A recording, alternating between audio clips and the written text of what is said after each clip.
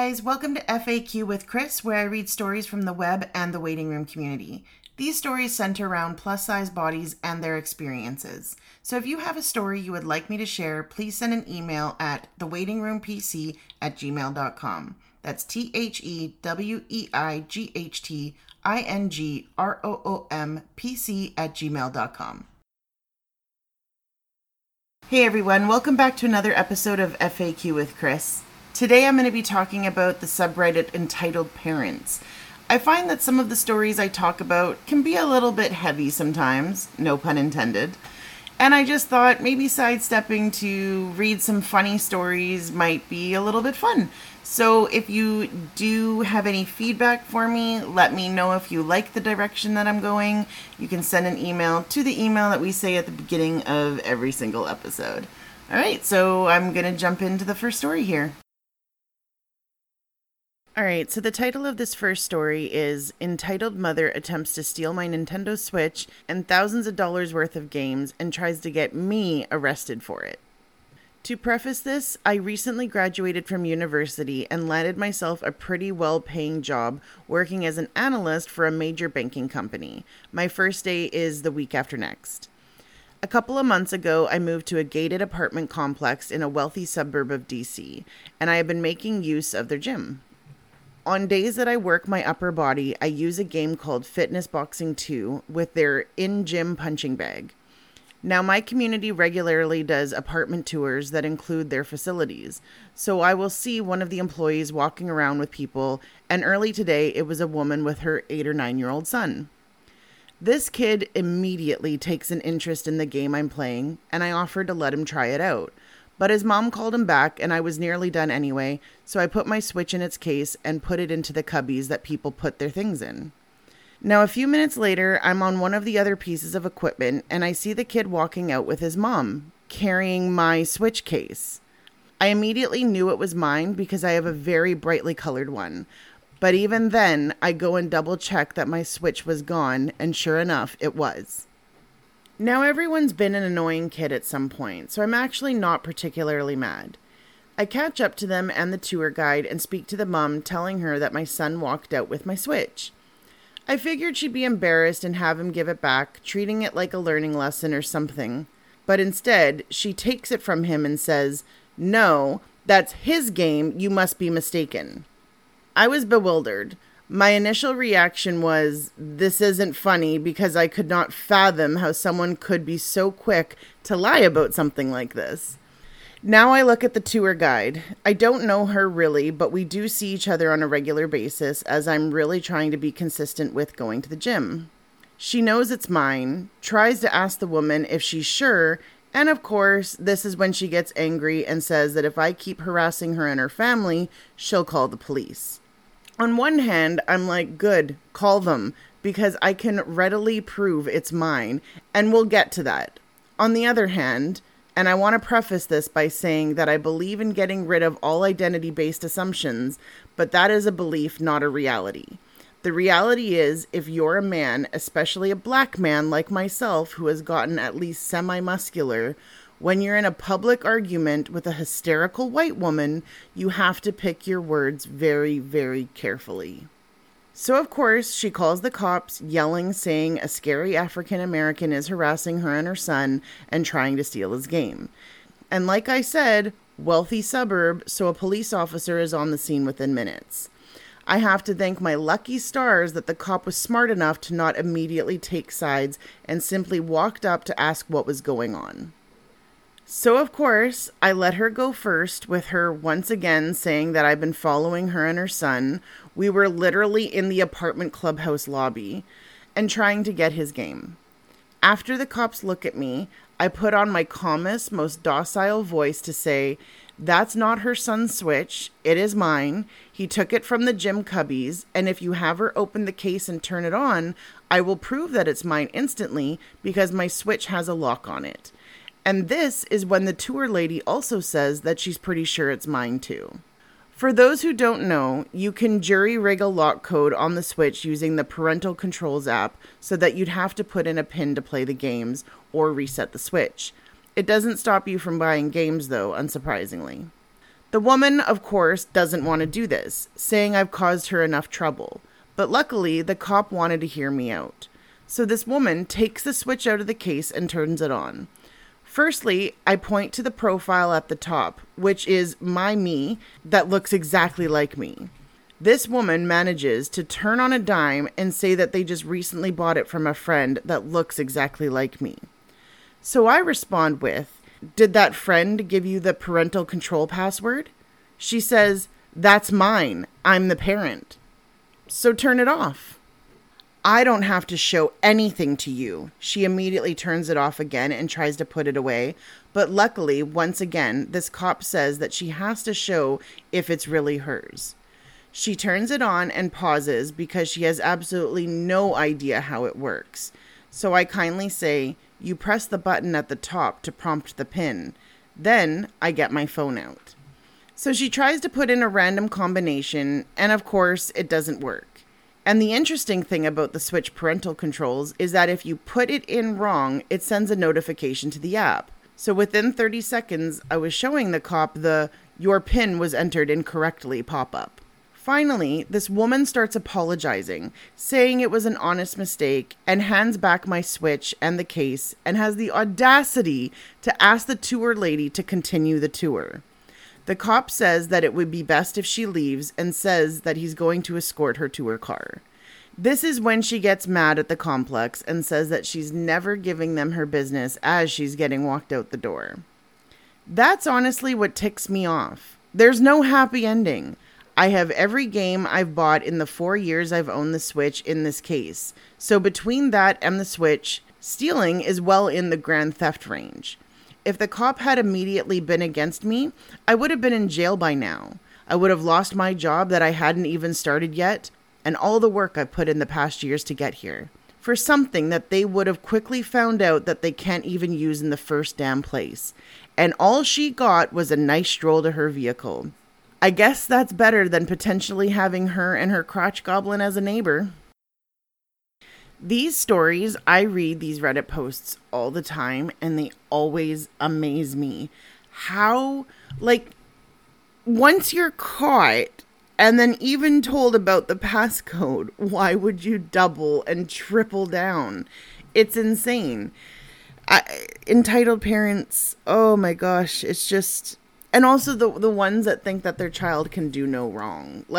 Did the parent instruct the child to go and steal this? Or did the child just steal it on their own and they just went along with it because they didn't want to get embarrassed?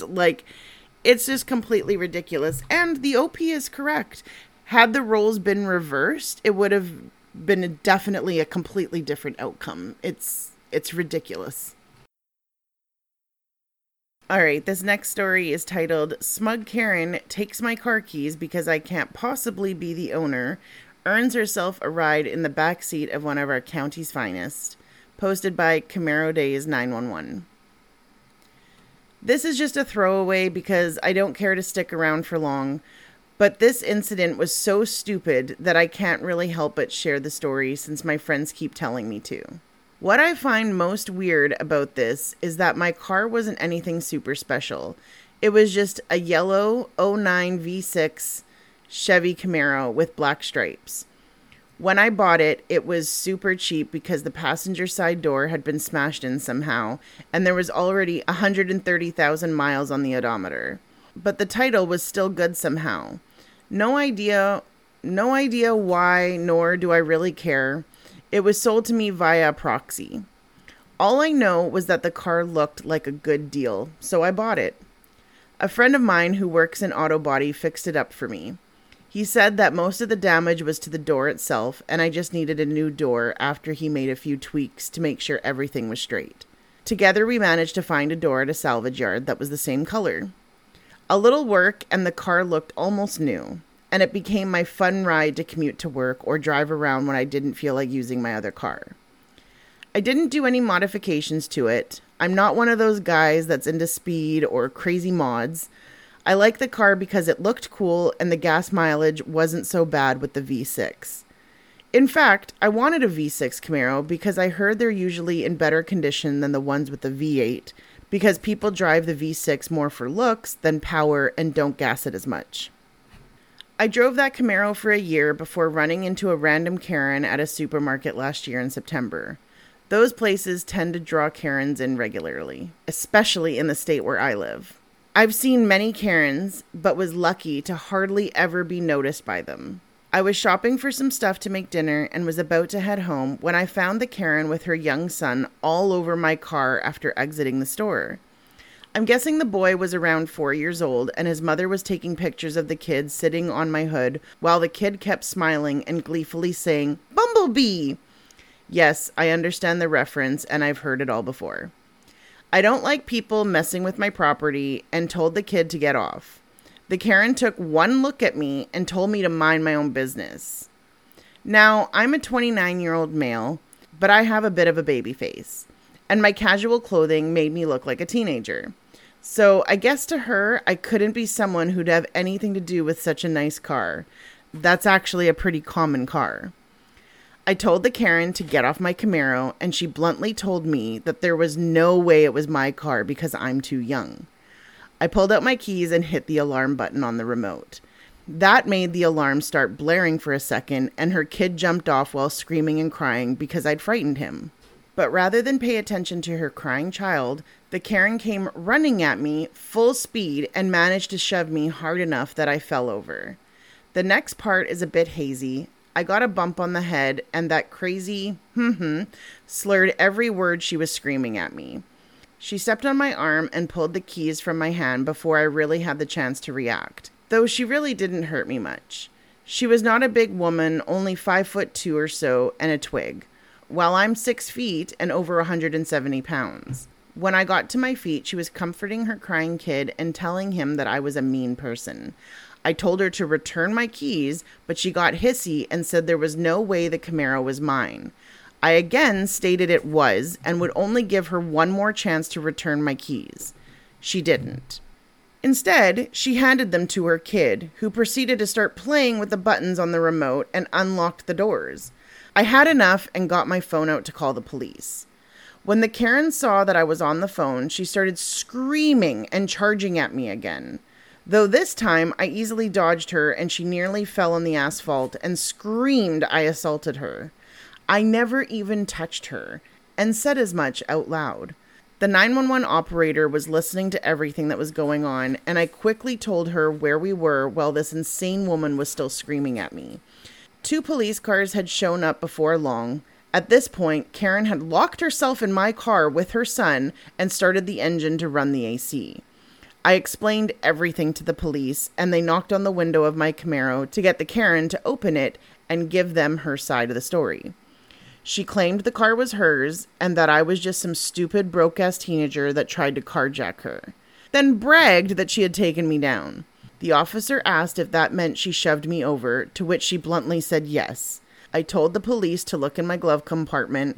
In there was my insurance card and a copy of my registration, and they could compare the name on my license.